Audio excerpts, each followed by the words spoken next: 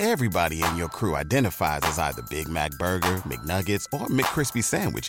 But you're the Filet-O-Fish Sandwich all day. That crispy fish, that savory tartar sauce, that melty cheese, that pillowy bun. Yeah, you get it. Every time. And if you love the Filet-O-Fish, right now you can catch two of the classics you love for just $6. Limited time only. Price and participation may vary. Cannot be combined with any other offer. Single item at regular price. Ba-da-ba-ba-ba.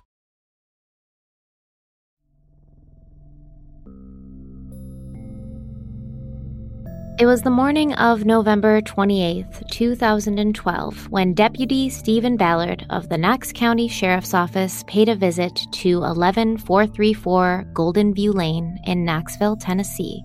He was there to perform a welfare check on its inhabitants, and his body cam was on and recording as he pulled up to the quiet home. It was the Monday after Thanksgiving, and everyone was transitioning from holiday mode back into normal life, putting away their stretchy waistband pants and pulling out their work clothes, but not everyone had made it to work that morning. 51-year-old Lisa Guy had been a no-show to her place of employment that morning, and it was very out of character for her, especially since she was retiring the following week and her friends at work had planned to take her out to lunch to say goodbye and wish her well on her next chapter of life. When she hadn't arrived for work and she wasn't answering calls or texts, her supervisor, Jennifer Whited, was so concerned she called the police and asked if they could check in and make sure everything was okay with Lisa and her husband of 31 years, Joel Guy. What law enforcement would find in that house would indicate that everything was most certainly not okay.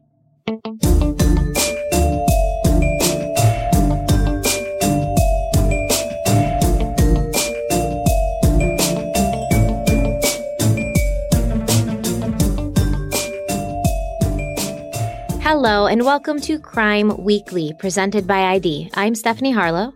And I'm Derek Levasseur. On this podcast, we do talk about difficult subjects. We're talking about real crimes and real people. And due to the graphic nature of some of this content, listener discretion is advised.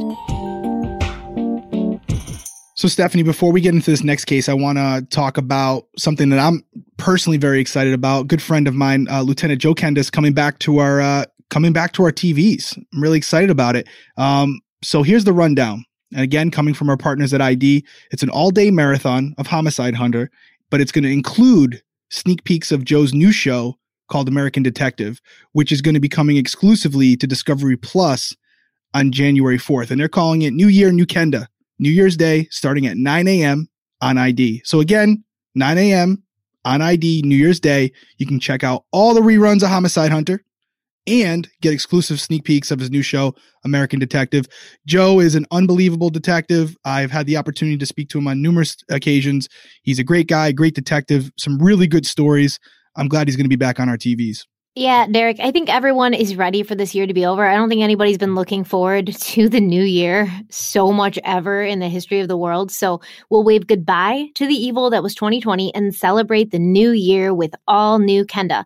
The Homicide Hunter Marathon will start at 9 a.m. with Lieutenant Joe Kenda himself and will feature sneak peeks for Joe's new show premiering on Discovery Plus, American Detective. Maybe one day, too, if everyone goes and watches the show, I'll share my text messages with Joe Kenda because he speaks just like he texts, which is the strangest thing ever, but it's also really entertaining. So go listen and maybe I'll release the text messages with his permission because I don't want him to come and find me as well. I look forward to that. So, Derek, it's Christmas Day when this goes out. Merry Christmas to everybody and Merry Christmas to you. How are you doing with the holidays? I'm good. Merry Christmas, everyone. Merry Christmas, Stephanie. We got a big one to do today. In fact, I think this is going to be a two-parter, right? It had to be. I mean, some cases just have so much to them that you really need to dive in and give it the justice it deserves. I'm very excited. So it's a good Christmas gift, I think, for us and everybody. Yeah. No, and you know, if anyone, I know a lot of your fans are on here listening and they know you that you're known for going into the weeds, going into the details. You don't just scratch the surface, and it's just the way you're built. So I know it's probably hard for you on some of these other ones to only do 45 minutes to an hour. So I can see the joy in your face as I'm looking at you right now that we get to really go there. And this is probably going to be a common occurrence for us because we both like talking. We both like, diving into these cases. And if we feel the need to break it up into two parts, we're going to do it. And we're not going to feel bad about it because at least we know we're going to get to cover the case, as you just said, the way it should be covered. And I think a lot comes out in discussion too, that, wouldn't even normally come out if I was covering it by myself or you were doing it by yourself. With the two of us together discussing, I think things come out that wouldn't normally if we were alone. And I think that everybody might need a little bit of a break from holiday festivities today and maybe, sneak away from your family. I know y'all are tired. You've been wrapping presents, too much eggnog, too much wine. You just need a little break. Go in a quiet room, take an hour for yourself today and listen to the podcast. Yeah, or if you have kids and they're trying to have you build every single gift that they bought you in the first 5 hours of owning it, this is your chance to say, yeah, Dad's going to listen to a podcast. Leave me alone. Mm-hmm. Well, speaking of family and kids, I was thinking the other day how we so often just kind of automatically trust members of our family, especially our immediate family. We know that there's murderers and bad people out there in the world, but we never really consider that they might be sitting at our dinner table or sleeping in the room next door. As parents, we definitely never think that our own children, who we gave life to, will ever grow up to take ours. Yeah, that's true. I mean, who would ever think that, right? Like, that's not normal. But at the same time, we know it happens. I mean, in my career, most of the time, family members of offenders never suspect that the person was capable of doing something like this, although there are some outliers where the person commits a heinous act and their family members come out later and say, yeah, we knew something was off. But I mean, look at the case we just did a couple of weeks ago, Chris Watts. You look at his parents during the trial, and you can tell that they never thought their son would be capable of doing something like this. But they still love him. And in the bottom line, you just never know. Well, I'm actually really glad we're covering this case today because I talked about it on my YouTube channel, and there was many times during my research for the case that I would have loved to have had your perspective because it was just like a crazy case, and there was a lot that happened in the police investigation where I would have loved to have stepped into the shoes of a law enforcement official. Joel Guy Sr. was Lisa Guy's wife, and he'd been married once before. He met his second wife, Lisa, and from his first marriage, he'd become the father of 3 daughters, Shandice and Angela and Michelle. And Angela and Michelle were twins. Angela and Michelle were still very young when their father met and married Lisa, so she was always a really big part of their lives. And although sometimes you kind of see animosity in step-parent-stepchild relationships, there was absolutely none between Lisa and her 3 stepdaughters. They absolutely loved her, and you can see later when they're testifying during the trial how much she meant to them, which makes this even worse. They described her as being warm, loving, a woman who would put her family first, and they could see how much their father, Joel, and their stepmother, Lisa, loved each other, which gave them a really great example of what a good marriage should look like. From Joel and Lisa's marriage, just one child was born, a son named after his father, Joel Guy Jr. At this point, there is really not a lot known about the early life of Joel Jr., although I'm sure as time goes on, like you said, many people will come out of the woodwork and they'll describe their experiences with him. They'll say they saw the red flags and the warning signs, and they'll have all these stories about him. But what we do know about Joel is that when his parents decided to move from Louisiana to Knoxville, he decided to stay behind and live on his own, attending a boarding school for gifted students called the Louisiana School for Math, Science, and the Arts. Joel Jr. was described as someone who was sort of the polar opposite of his mother. Where she was really family-focused, he wasn't very interested in being with family, or really anyone for that matter. After high school, Joel ended up at Louisiana State University, where he lived with another young man that had actually been his roommate at the boarding school. And this guy was someone Joel considered to be his best friend. But even his roommate saw that Joel, who'd always been socially awkward and kind of a loner in high school, was becoming more socially awkward and more introverted as the years went on. And there would be weeks when he wouldn't see Joel at all, even though they lived together in the same apartment. Joel's half-sisters testified that when Joel did visit his parents in Knoxville, he didn't interact with the family hardly at all. He didn't hang out with them, talking and laughing. He didn't, catch up or ask how everybody's family was doing. He preferred to stay in his room alone. And Joel's roommate said he didn't even know Joel had sisters. Now, Derek, I've known people who are introverts and prefer their own company to that of others. I am one of those people, but not to this extreme. Yeah, this was definitely, as you said, an extreme circumstance. And as I was researching the case, it made me wonder why Joel's parents never sought professional help for Joel Jr. And if they did, I didn't see any evidence of it. And I know I'm looking at this in hindsight, but that's just not normal behavior. And don't get me wrong, I know we live in a world where kids hop on a video game and you don't see them for 3 days, but this seemed to be a little excessive for a guy who was almost 30, in my opinion. Yeah, I think when you have kids, you kind of have blinders on, you know? You don't want to think that there's anything that needs to be addressed, and you kind of just keep saying it's a phase. But you're right. He was almost 30. That shouldn't have been a phase anymore. You should, at this point, want to at least sit down and talk to your family.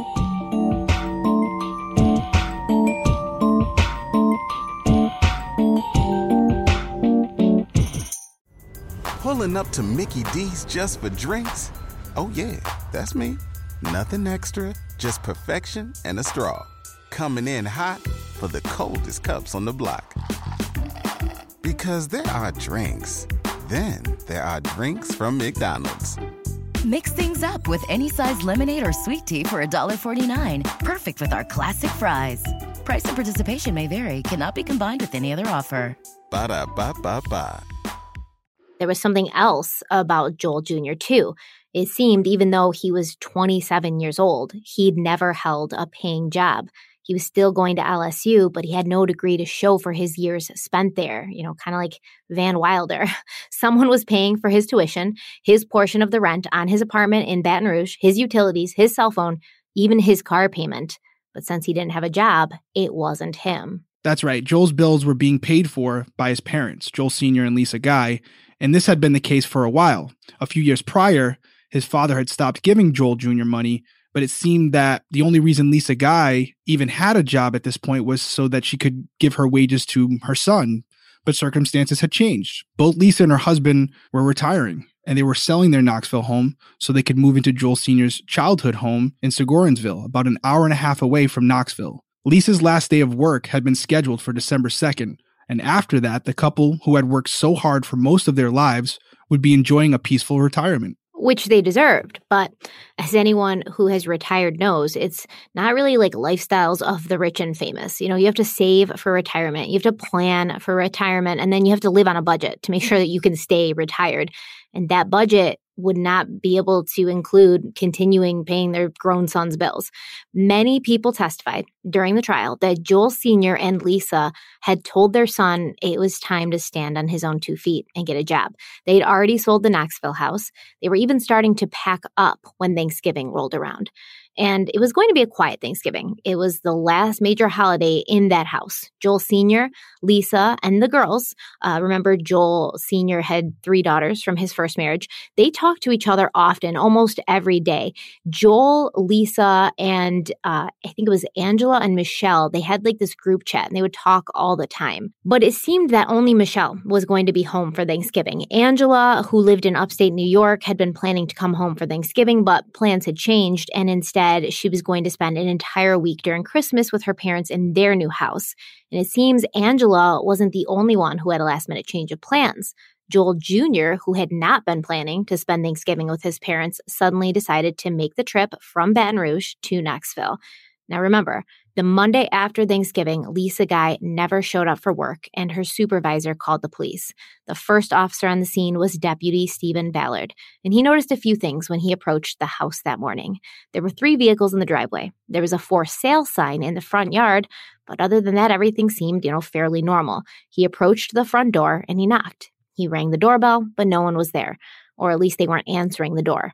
During the trial, Stephen Ballard mentioned that he didn't look through the glass on the front door due to safety reasons. Can you explain this to me a little bit more, Derek? I'll be honest. I don't really know. I don't know if I can. When I first heard this, I really didn't follow what he meant by it. Safety reasons to protect him, safety reasons to protect the homeowners.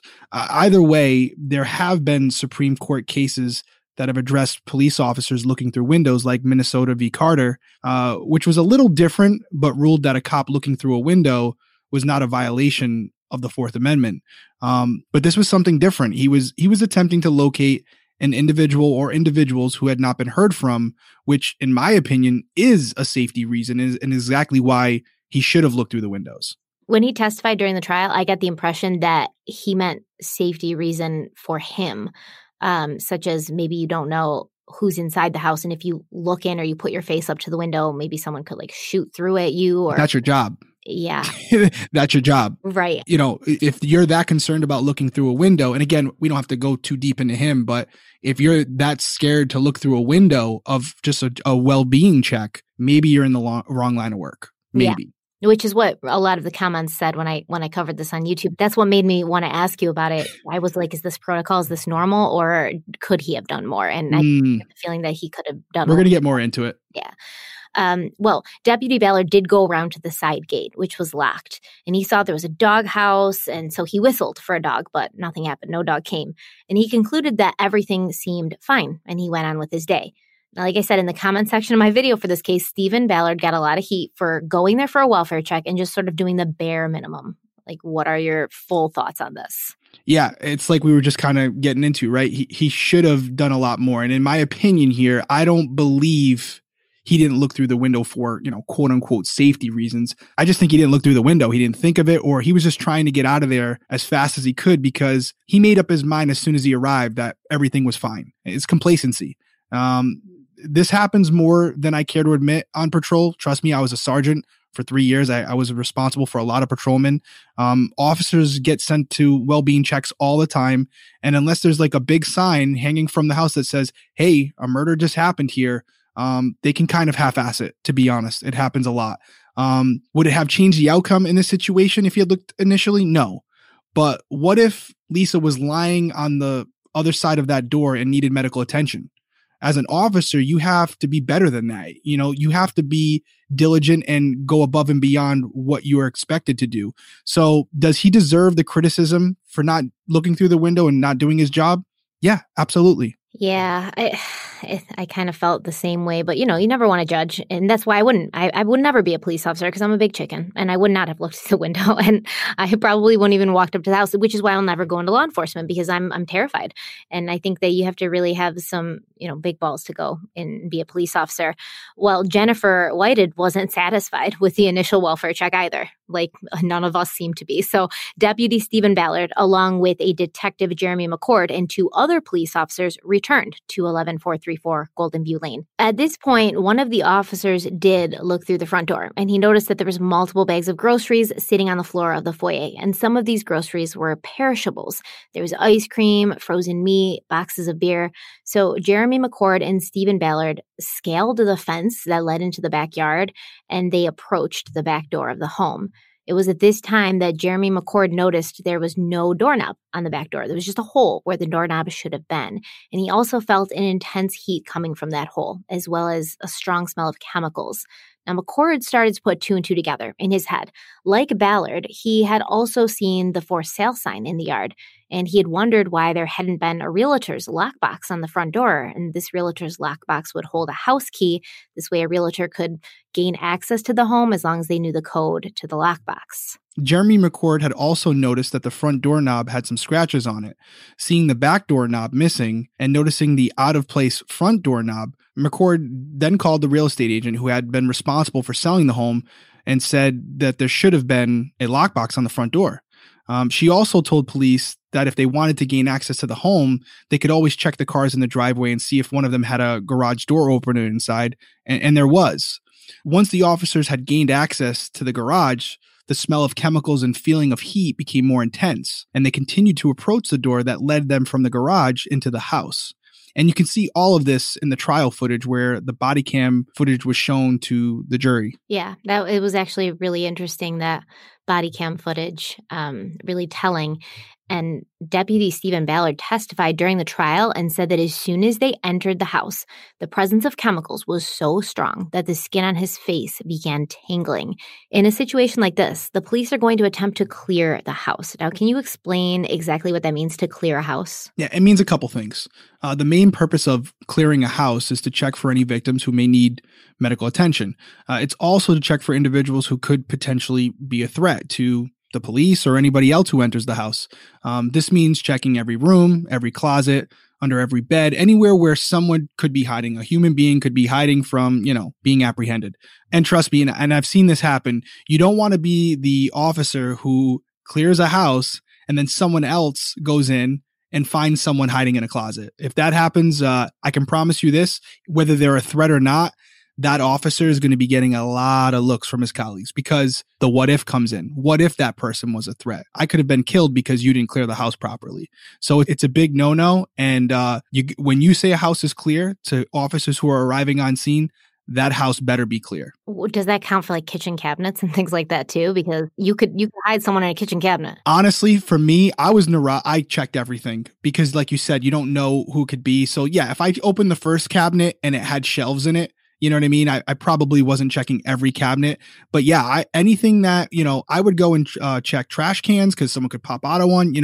I always thought about the idea because you hear these stories where officers are clearing a building and someone's hiding in a closet and end up shooting and killing the cop. That's one thing. But if you tell those officers that it's safe to enter and they go in there at feeling like they're safe and they're not, their lives are on your head. And I would never want to live with that. So I always went above and beyond. And most officers do because yeah, when you say a house is clear, you're putting your stamp on it that house is safe for anyone else to enter.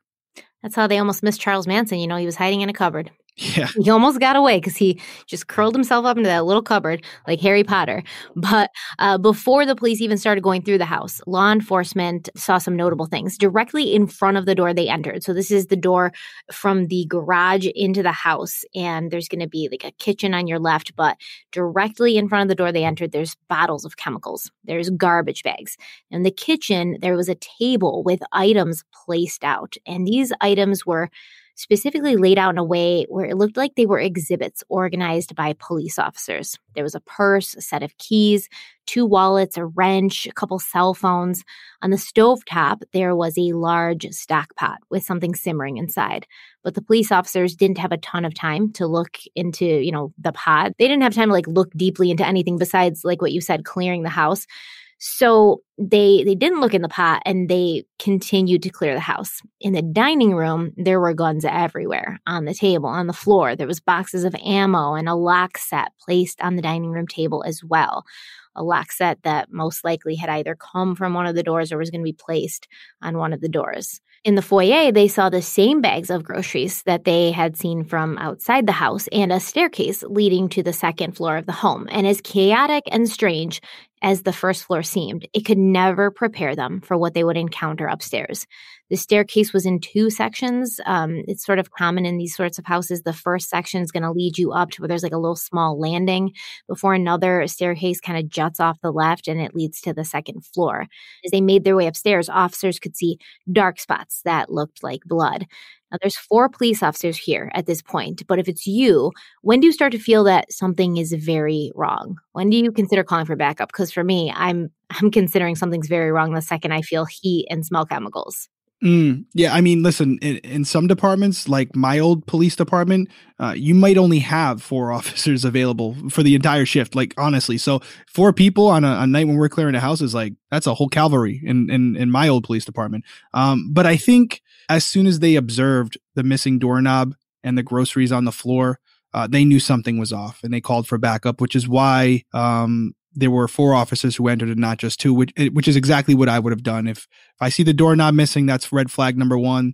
Groceries on the ground. Yeah, we need more people here. And I hate to keep ragging on them, but this is also why Ballard caught so much heat. It shouldn't have taken a second officer to see that the doorknob on the back of the house was completely missing or that the groceries had not been put away. And if I were the second officer that responded and found that doorknob missing, after he supposedly checked the house, like we just talked about, I can promise you at minimum after we were done, doing what we had to do at the house, him and I would have had a discussion. I'll just say that. We would have definitely had a discussion. Well, I think that's the kind of the thing, the front doorknob's not missing, so everything looks good from the front. He noticed there was a back gate. He saw the doghouse. He whistled for the dog, but he didn't go over the gate at that point. And I do think that was because he was by himself. I think he felt more comfortable scaling that gate once he had the other officers with him. And at that point, that's when they noticed that the back doorknob was missing. But Detective McCord noticed that there were scratches on the front doorknob, which is, something really small that people, a lot of people, I think would have missed. So good work for him. And as they're going up the stairs and they see all this, spots of blood, there's a safety gate at the top of the stairs. And the police could hear the sound of a dog like barking and wailing frantically somewhere in the home. And I think that this is just, raising the tension. It would for me. And on the other side of the gate, there was a pile of bloody clothes. And on top of that, there was a pair of scissors. There were also large, dark stains on the carpet and blood splatter on the walls. Now, Detective McCord asked Deputy Ballard if he had gloves on his person because they obviously want to open that gate and get past it and have access to the second floor, but they don't want to leave their fingerprints all over the place for when the forensics team comes through. So do police officers always have gloves on them? I just have to know. Is it standard protocol or is it like a personal preference? I mean, they should. Does it always happen? No, but officers should have at least one pair of gloves on them, whether it's the latex ones or actual gloves that they wear every day, like those cut-resistant ones that some officers wear. I will say this. Officers usually carry a box of latex gloves in their cars. I know all of our cruisers, when I worked at the police department, they were all stocked with them. They're always good to have for various situations, like this situation that we're talking about right now, or even more common situations like someone's bleeding that you're rendering aid to, or to be honest with you, or someone's throwing up all over the place. And trust me, that happens a lot more than I care to admit. So this person's throwing up all over themselves. Do you really want to be helping them up with your bare hands? So that's where my latex gloves always came out of my pocket. Well, Stephen Ballard did something right because he had gloves on him. And Steve, you had gloves. Thank God, buddy. Thank God for the gloves. You missed an entire murder, but you had gloves. Great. Oh my God, poor Steve. Poor Steve. Once they were on the second floor, though, the four men kind of split up, right? They go separate ways. Ballard went in the direction of the master bedroom to the left, and McCord went the other way towards the spare bedroom. And even though Ballard had not gone in that direction that Jeremy McCord ended up going into, he testified that he looked that way and saw something sitting on the floor of the spare room through the open door. And this object turned out to be human hands. Now, in the body cam footage, you can hear Detective McCord say, "Are those fucking hands?" And then he yells to the other officers that they need to get out of the house and secure the crime scene. So they don't finish clearing the house. And can you explain to me like why they wouldn't continue clearing the house? What if there was other people who needed help in one of the rooms they hadn't checked yet, or if the culprits were still inside? Can we save the dog, please? Yeah, absolutely. No, you bring up commonsensical points, and they're not far off from what policy is, right? Like, again, this was another head scratcher for me. I get not wanting to contaminate the crime scene, and that should always be in the back of your mind. But as I was watching the body cam footage, Detective McCord mentioned a few times that they should back out. And I get it. As a detective, I've been there. You're thinking, I don't want anyone to touch anything. However, number one priority is always to make sure that there are no other victims in need of assistance. And secondly, as we said earlier, to make sure that whoever did this is no longer there. This is important for a few reasons. One, to make sure that they don't hurt anyone else, obviously. Two, to make sure they can escape and avoid apprehension.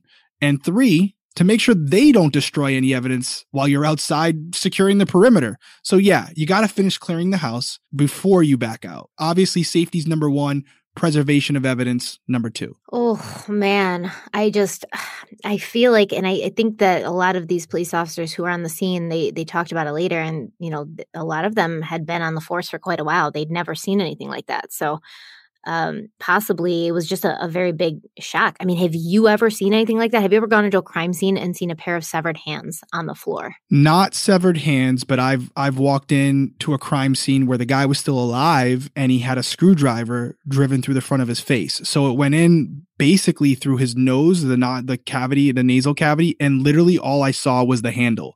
And as much as I wanted to stop right there and like get down and give him attention, the medical attention right there, you got to finish clearing the area around him, because now I go down and I'm working on him, and the guy who shoved the screwdriver into his face comes at me. Mm-hmm. So you can't help someone if you're hurt, and you can't investigate a crime scene if you're dead. Yeah. So you got to first secure the scene, and then, that person's still going to be there. Did I call rescue as soon as I saw him? Yes. But my main focus was to make sure that whoever caused that, injury to him was at minimum no longer present to hurt anybody else. Yeah.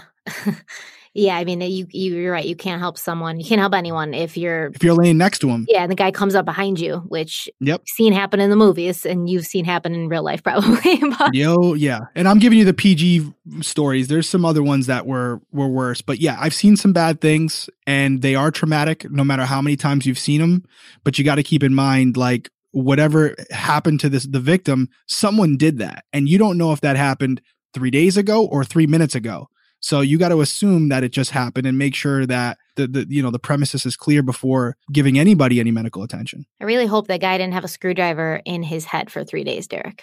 Believe it or not, he didn't. And he survived, like, literally is perfectly fine. Like, the screwdriver went in. I saw the x-rays, like, literally missed like anything, obviously not anything, but missed anything that could have, left him unable to walk or dead. He's fine. He's walking around, no problem. That's amazing. Every day I'm so stunned by what we can undergo and still survive and be okay. Mm-hmm. You got lucky. Yeah.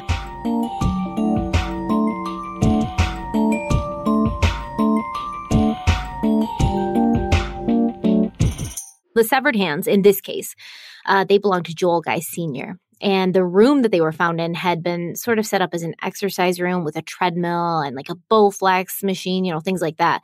There was blood all over the room, but it was specifically concentrated in the back left-hand corner of the room where the initial attack seems to have happened. Now, on the floor, Joel Sr.'s clothes were piled and a pack of cigarettes was on top. Joel Sr. was a smoker, and these cigarettes were smeared with blood. The worst had not even been found yet. But before we get to that, let's talk about Thanksgiving at the Guy home. So at Thanksgiving dinner, it was only Joel Sr., Lisa, their daughter Michelle, and Joel Jr. Well, Michelle also had brought her 3 young sons, and then her boyfriend was going to be joining them later that day. And Michelle had also brought along some laundry to do at her parents' house because her dryer at home had broken. So as she was carrying in baskets of clothes, she had to walk by her half-brother Joel Jr.'s car on the way into the house. She glanced inside the car and noticed, this big blue, like, Sterilite storage bin in the back seat. And she remembered thinking, like, that's kind of odd. Why would he have this in his back seat? Is his clothes in here? Like, what is it back there for? Is he moving back in? And many more odd occurrences would happen that day with her brother Joel. Remember, I said he usually would stay in his room when he was home and avoid interacting with the family. But today, he was outgoing. He was friendly. He started talking to Michelle and her sons and like giving the boys his old stuff. As soon as they came in, he was like, hey, guys, hey. And he brought the kids upstairs. He was giving them his old toys and Beanie Babies. The Beanie Babies had been Joel's when he was younger. And Lisa, Joel Jr.'s mother, had essentially kind of kept his room exactly the same as if he lived there. All his old stuff was there, all his old books and toys and things like that, kind of like a shrine to him. Now, Michelle thought that this was very strange because she wasn't even sure that Joel knew the names of her children, which is crazy to me. He had separated himself from his family that drastically. And on any other holiday or family gatherings, it was always the same. The rest of the family would gather in the garage, which they actually used as an area to socialize and smoke, and Joel would be off on his own, usually in his room. But this day, he joined in with the family, like hanging out and talking. He even posed for a family picture standing next to his mother and father and smiling.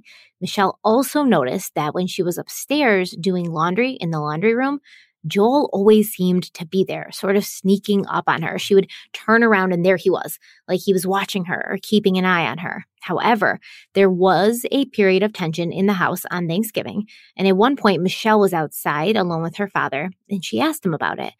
Joel Sr. informed her that they had been planning to tell Joel Jr. on Christmas that he was getting cut off and that they were retiring. But since he had come home for Thanksgiving, Lisa, his mother, had decided to tell him then, which resulted in the palpable tension that Michelle had felt in the house. Michelle and her family left around 8 p.m. that evening, saying their goodbyes, not realizing that within a few days, Joel Guy Sr. and Lisa Guy would be dead, killed in their own home by their own son. And now during the trial where Joel Guy Jr. was charged with murder, there would be a lot of emphasis on whether or not this was a premeditated act. And I think the prosecution did a pretty good job of proving that it was, based on evidence found in the house. Absolutely. There was obviously a lot of evidence that linked Joel Jr. to the crime. And in many criminal cases, you're always looking for means, motive, and opportunity. And you're going to hear me say those three things a lot on these podcasts. Joel definitely had all three, and we'll discuss them in more detail shortly. But I will say this about the opportunity element. Joel Jr. had one major advantage, the element of surprise. He was their son.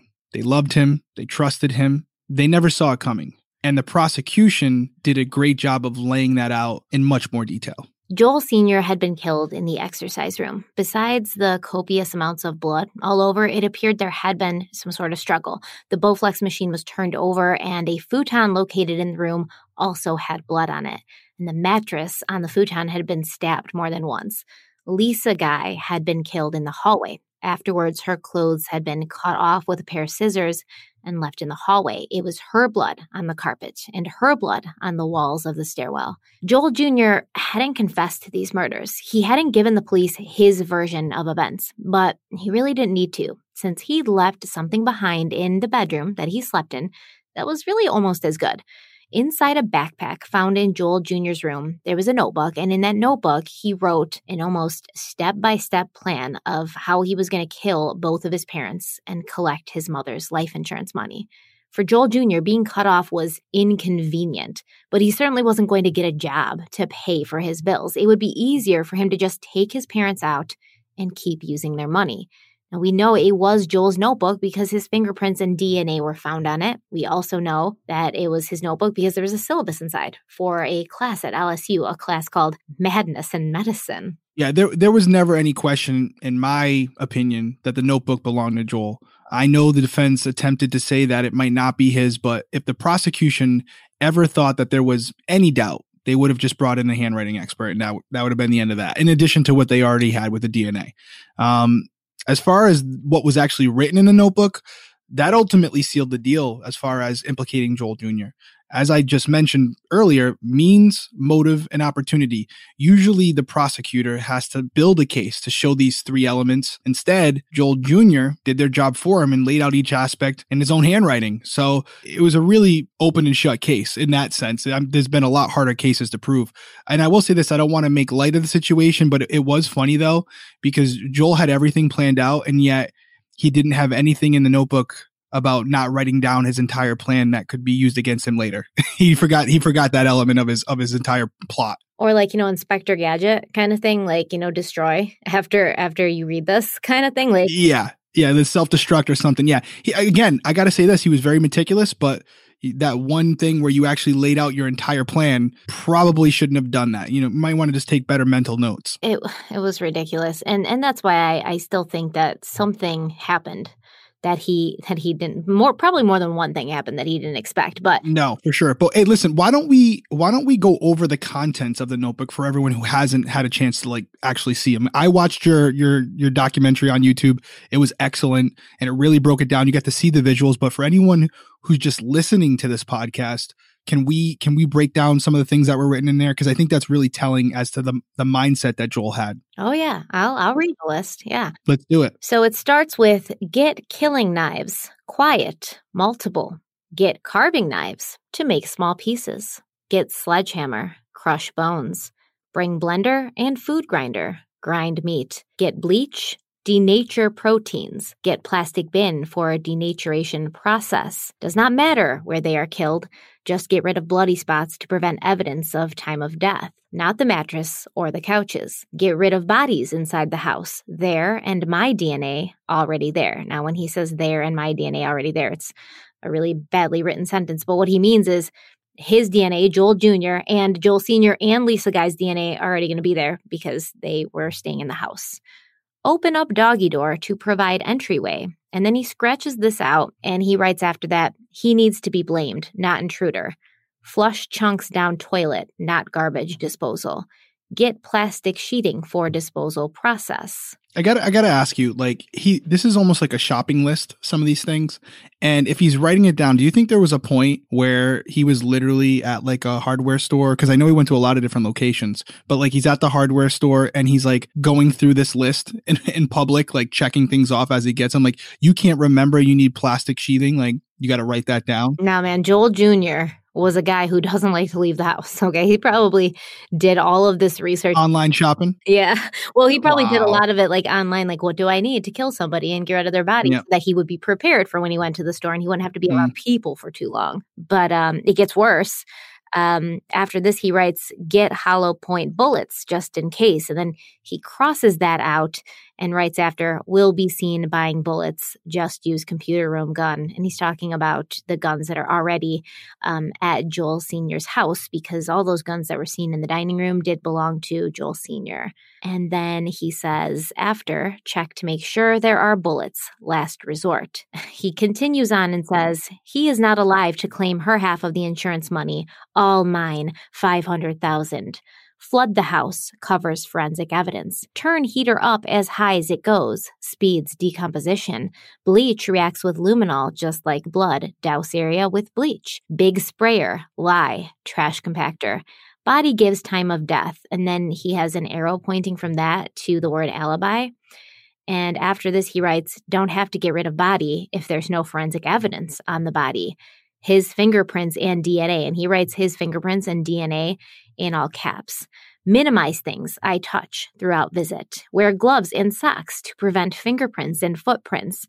Drop something down the garbage disposal to break it. Get him on the ground fixing it. Kill him with the knife. Clean up mess from him before she gets home. Kill her with knife. Kill dog. And then he crosses that out and says, leave alive. Fingerprints, take dog with you. He then writes, place her in shower with dog, and then with dog is crossed out because Joel's decided to leave the dog alive. He then writes, turn on hot water and point at her to get rid of forensics. Remove her clothes and take them with me for disposal. Place him in plastic bin and use it to get him into upstairs bathroom. Cut off his arm and plant his flesh under her fingernails. Place her hand with his DNA so that his DNA is not washed away by the shower. Use sodium hydroxide to destroy his soft tissues and soften bones for transport. Baste like a turkey once every hour to accelerate. Now, he did not say baste like a turkey, but he did use the word baste. Baste, yeah. At the same phrase that you would, use it for cooking a turkey. I mean, and at this point, I think everyone listening is probably doing what we're doing. It's like, wait, he actually wrote these things? Like, you're not just exaggerating or embellishing. No, literally, Stephanie's reading it like word for word. This is verbatim what he had written in the notebook, obviously in very poor handwriting, but word for word, he laid out his entire plan down to these little details that you're hearing right now. And again, keep in mind as you're listening to Stephanie talk about this, that he's talking about his parents. He's not talking about some random people he's never met. He's literally talking about the two individuals who raised him and provided for him his entire life. And this is how he's talking about basting them. And he seems to be kind of, I don't know, editing the plan as he goes along, which makes me feel like it wasn't really that well thought out if you have to cross things out. And I did want to ask you, it says turn up heat to get rid of evidence. Mm-hmm. Melt fingerprints, I think he said at one point. Do you think he meant melt fingerprints that would be on surfaces or melt their fingerprints? That was my who knows what he was really thinking, but I mean, you could have, obviously you want to turn up the heat to try to throw off the time of death, and we're going to talk about that a little bit later. But I took it as melt fingerprints, which I'm not a forensic expert, but I guess basically your fingerprints are left from the oils in your skin. And so maybe there's a way where if the surfaces that the oils are on get heated up enough, they would kind of, dissipate those oils and obviously distort the fingerprint. That's a real possibility, I'm sure. But how hot would it have to be? I know it was like above 90 in there, but if it's on a piece of wood or it's not metal, I don't know if that would have I don't think that would have done anything.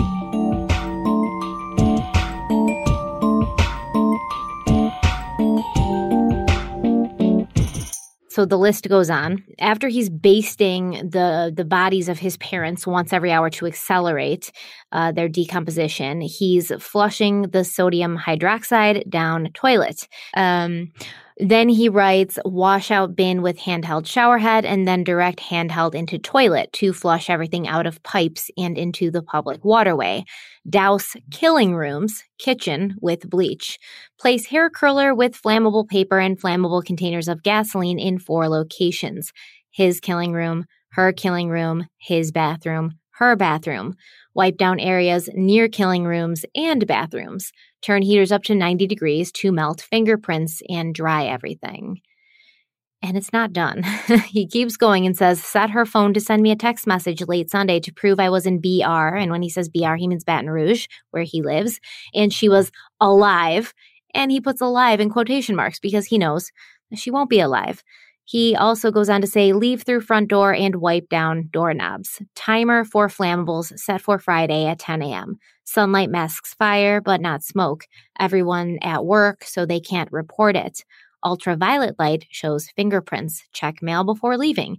To get rid of blood, use peroxide and bleach. And then there's the word hemoglobin with an arrow pointing to the word blood. And then the word DNA with an arrow pointing at the word bleach. So, I mean, he has clearly thought this through. Yes. Yeah. And then there's another smaller list, much smaller, and it says destruction of bodies. That's the title of this list. And it says composition of body, 20% fat, 20% protein, 55% water, 5% other compounds. That's a fun little list of fun facts. And then he goes on to say assets, her life insurance, $500,000, possibly more with double indemnity. With him missing/dead, I get the whole thing. All her assets or all her other assets are joint. Go to him if missing, unknown if he is dead.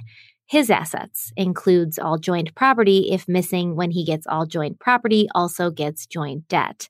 And then he basically writes out their other assets. The Knoxville house, homeowner's insurance possibly, but probably worthless after fire. $100,000. Sigornsville house appraised at $400,000 plus, worthless with Renee on property. And Renee is Joel Sr.'s sister, who also lives in Sigornsville, and Joel Jr.'s aunt. Her car, his SUV, not paid for. His boat, his old truck, paid for. His 401k, $80,000, possibly less after taxes. He could possibly have savings and or investment accounts. So, Derek, as a former police officer, as a human being, if you see this list, what is your initial reaction? Well, as an investigator, right, first, let's go back to what I said earlier for everyone, right? Means, motive, opportunity. You just ran down a complete list that covers all 3 elements, right? The means of killing them, how he's going to do it with a knife, how he's going to destruct their bodies afterwards, why he's doing it, right? The motive, financial, right? He's laying out all their assets, what they owe, what they have paid off. An opportunity. He's laying out how he's going to do it. He's going to throw something in the garbage disposal, have it break, get his father in a position where he's unsuspecting and unable to defend himself, take advantage of that situation. So he literally laid out all 3 elements for the prosecution. And yet all they had to do was basically show this notebook, and that's the entire case. They really didn't have to fill in the blanks on anything. Joel did it for him. But that's as an investigator. And again, there is a lot to break down. I hate to admit this, but Joel Jr. was, in my opinion, he was clearly a smart guy. Not smart enough not to do something like this in the first place, or smart enough to not get caught after the fact. But at minimum, you got to give him his credit. He did his research. There's also something else that became extremely apparent to me after reading this. Joel Jr. did not love his parents. The way he described their killing and the disposal of their bodies, they were just a means to an end. It's really sad, but considering how he basically wanted nothing to do with them other than use them as his personal ATM, it's really not that surprising. I agree. I don't think he loved his parents. I believe personally, it's my opinion, there was only one person in his life that he felt anything for. Yeah. I want to bring up one more thing that's off the subject, but also important before I forget. And it's, as you were going down this list, again, I know we both pride ourselves on having people take something away from this that maybe they can use in their own lives to make sure they're safer. And I do think there's something very important to bring up here because you're hearing it directly from the offender themselves. And it's that I am a responsible gun owner. I enjoy firearms. But as you mentioned earlier, all of these firearms, a lot of them were not secured properly. And I think the mindset behind that is, oh, we live in our home. We trust everyone here.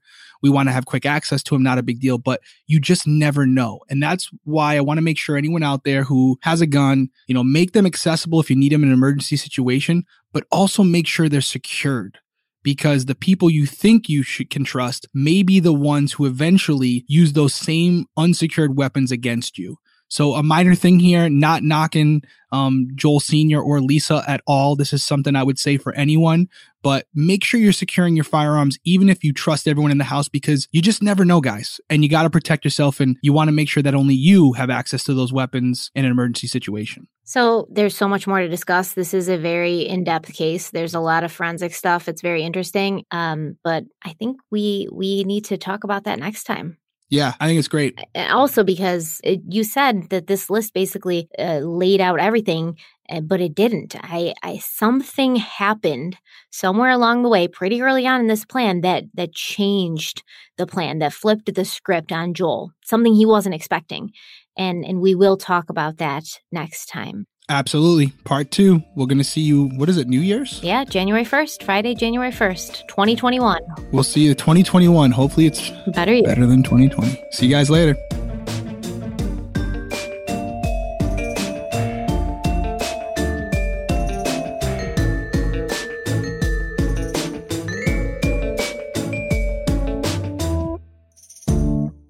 Crime Weekly, presented by ID, is a co-production by Audioboom and Main Event Media.